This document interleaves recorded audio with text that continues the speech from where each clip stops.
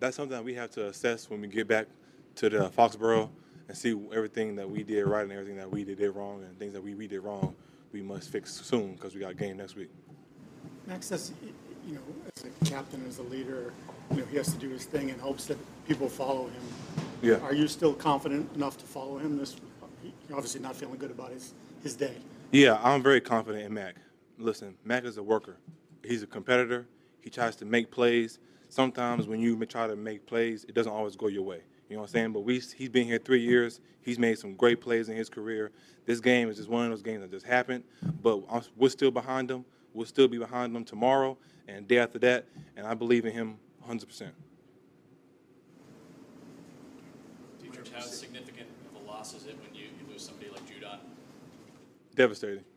Devastating, but he was in good spirits, and we'll be with him mentally throughout this year, and I know he'll be with us too.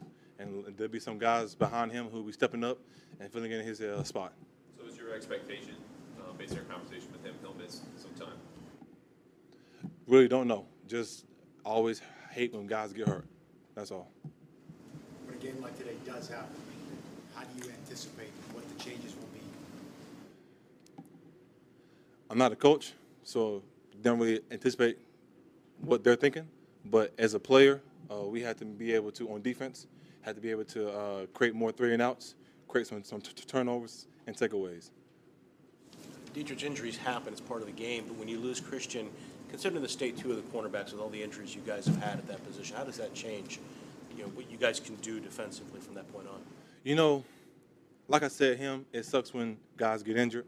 I wish there was a button that just cut all injuries like Madden, but it's the dark side of football. Guys get injured, and when guys get injured, we rally around those guys mentally to let them know that they're still part of the team, to let them know once you get back, we'll open you, we'll work them arms and get you going. But while you're rehabbing or however long it takes for you to get back on the field, we'll be with you. Until then, there's guys behind the guys who were injured and around the guys who can fill in his spot and fill in other people's spot and stuff like that. So we have great guys around us who can also make plays too. Sure. Fair or not, Bill's job status. Sorry. I said fair or not, Bill's job status might be a conversation point this week.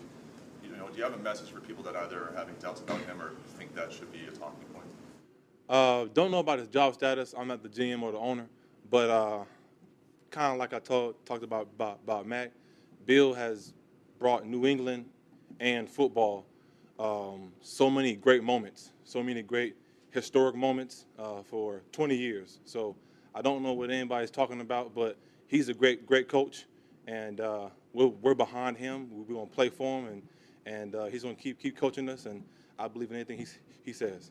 Final question. The optics of a 1-3 start and losing a game by 35 points, those aren't good. What makes you feel you're a lot closer than that?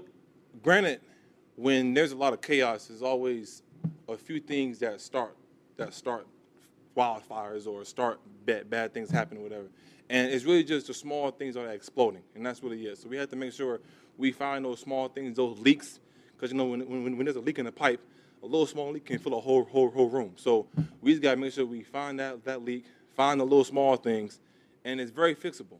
It's not like something drastic has happened that we can't fix. It's football, We go back to the film, we see what we're doing wrong, and then fix it, and then get back out there next week and ready to play. All right.